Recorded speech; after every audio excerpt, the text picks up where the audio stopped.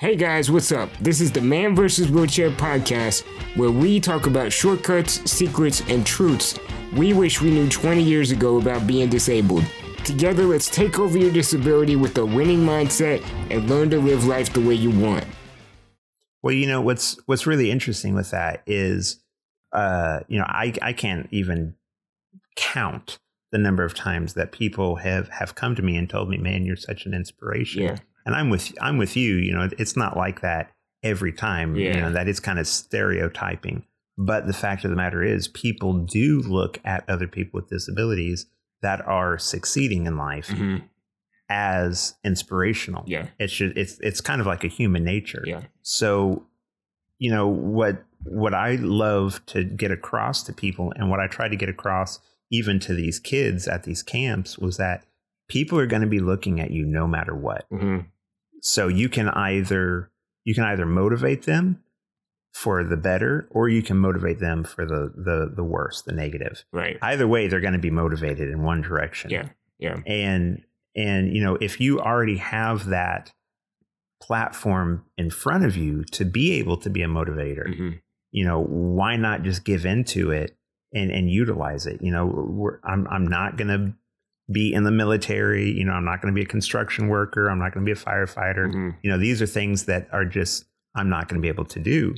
But what I can do, and that I can motivate you. I can be an inspiration to you. And there are lots of things that I can do. And I like to tell people, it's not the things that I can't do. It's the things that I can do that makes me me.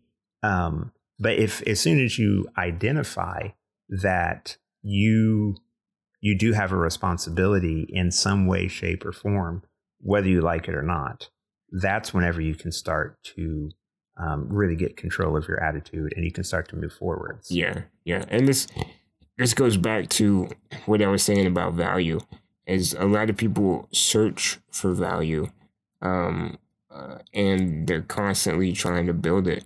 But, when you're disabled, you kind of already have a built-in bit of value, because it's like you've been placed in the middle of a story to test how strong you are, and right.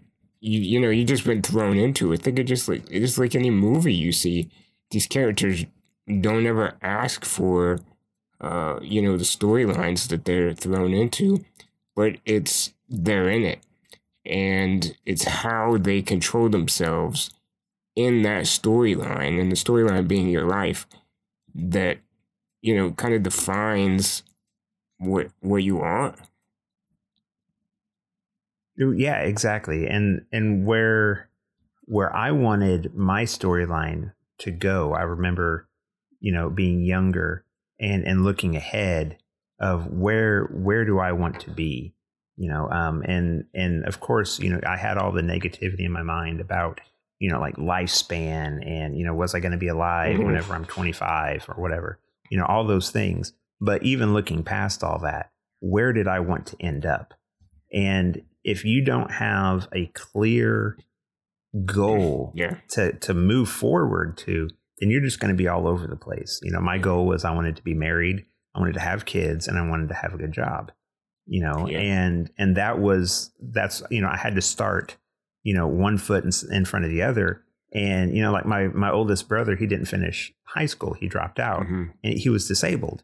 He eventually went back and got his GED, but there wasn't really any motivation. He didn't really have a clear goal at the time. Now, later on, as he got older, he got better goals, and he ended up, getting married, and he has 3 kids, but I needed to start putting one foot in front of the other, no pun intended.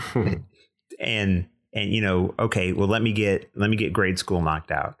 Let me get high school knocked out. Let me get college knocked out, and then I can just slowly move towards that. Because whether you're disabled or not, I looked at it like this: what girl would want a deadbeat guy in a wheelchair that didn't have a job, didn't have a degree? Right. It's like, I can't just expect special treatment just because I'm disabled.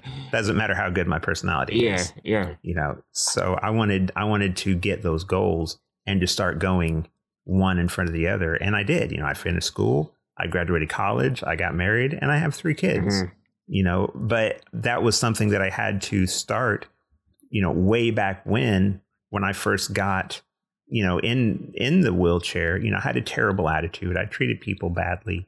I barked out orders at people.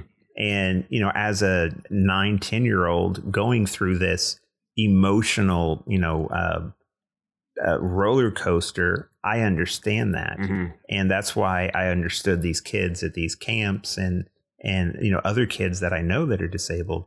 And that's what I'm trying to help them get through is, look, this is going to happen. You're going to have to start getting control of yourself. You know, it's okay to be upset for a while. You know, the mourning comes, and after you mourn, then you can start to move beyond that. Right. Yeah, exactly. You have to live kind of beyond your disability, and a lot of it is just kind of ignoring it. You feel that? Just kind of ignoring it and kind of going on. I mean, because okay, so you're born, and then you go to school, and then, you know, you go to college, and then you get a career. You know, all of this, right? It's like laid out, basically, and just because you're and all of those things are laid out, they're clear goals, right? Just on a grandiose scale. So So just because you're born with some type of deformity or disability or, you know, ineptitude for something doesn't mean that that's not still available for you. Like those options, you know? Right. And like you said, you have to live beyond it. You have to think about the future. And if you want any sort of good standard of living, you can't be stuck in that same stage forever. That's a great point, and something I think that people need to understand is that, you know, this is your choice. Nobody forced me to do anything. You know, I guess they kind of made me go to school in high school, but I could have dropped out. You know, I could have just stayed at home, become a recluse, but it was my choice. And here's the thing though. You know, you could have dropped out and stayed at home and became a recluse, and nobody would have blamed you. Nobody would have blamed you. Nobody would have questioned it, you know, simply because of, I know me, you know, I mean, my parents might not have liked it, and they would have expected more from me, but you got to be your own push, because people, you know, and it's true. I don't like to say it, but it's true, is that people don't always expect the most out of you, and, you know, they'll give you the easy way out because I guess maybe they feel sorry for you. I'm not real sure. I don't think so. I think maybe it's like, you know, something. I don't know how to explain it. I think what it is, I think it's oversympathy. True. Yeah. You know, people are trying to oversympathize because they know that you're going through something that they can't grasp. They can't understand. So what they're doing is they're just, and, you know, bless my parents, they were great about this. They never gave in to things like that. Now, let me specify, if I was having a bad day, they let me grieve, and they understood that. And they were great at knowing me and my personality. And they knew whenever I needed to, you know, kind of recluse up for a little while for whatever reason, and they would let that happen. But then they would come in and say, okay, it's over. Now it's time to move on. You know, and let's get going. Let's do something. Let's find something for you to do. Yeah. And so, you know, the sympathy was there, but it was only there for a limited time as it needed to be. What is happening typically is that other people will give too much sympathy, you know, and now they'll just let you fall away to the wayside. Thinking, oh, you know, it's you know, he's disabled, it's okay, and they're not holding you to any type of standard, and that's unfair for us, because you're not gonna do that to any other person. You're gonna hold any other ambulatory person to a standard. and so you don't need to treat us differently in that respect. Make sure that you hold us to a standard, and that's what's going to make us want to reach beyond and want to move beyond where we are. Yeah. I've seen it in jobs. I've seen it in relationships. And here's the awesome thing. The thing that I love about that point is that things are going to be harder for you. Like, it's going to be much harder to have a work day. Some days it's just going to be more physically demanding, even if you're sitting in an office doing something or at the computer. Maybe you don't have the stamina. But what makes that so cool is that you do it even though it's harder for you. You push through it and you accomplish something. And you can even work harder and do a better job than somebody else. And, you can know in your head, this was harder for me. And you can have that confidence that even though it was harder for you and you had all the excuses in the world to stop and nobody holding you accountable, that you held yourself accountable, and you can make those promises and build that confidence in yourself that you can do these things. Right. And that's that you nailed it. The biggest thing is accountability. It's like nobody's going to hold you accountable if you don't hold yourself accountable.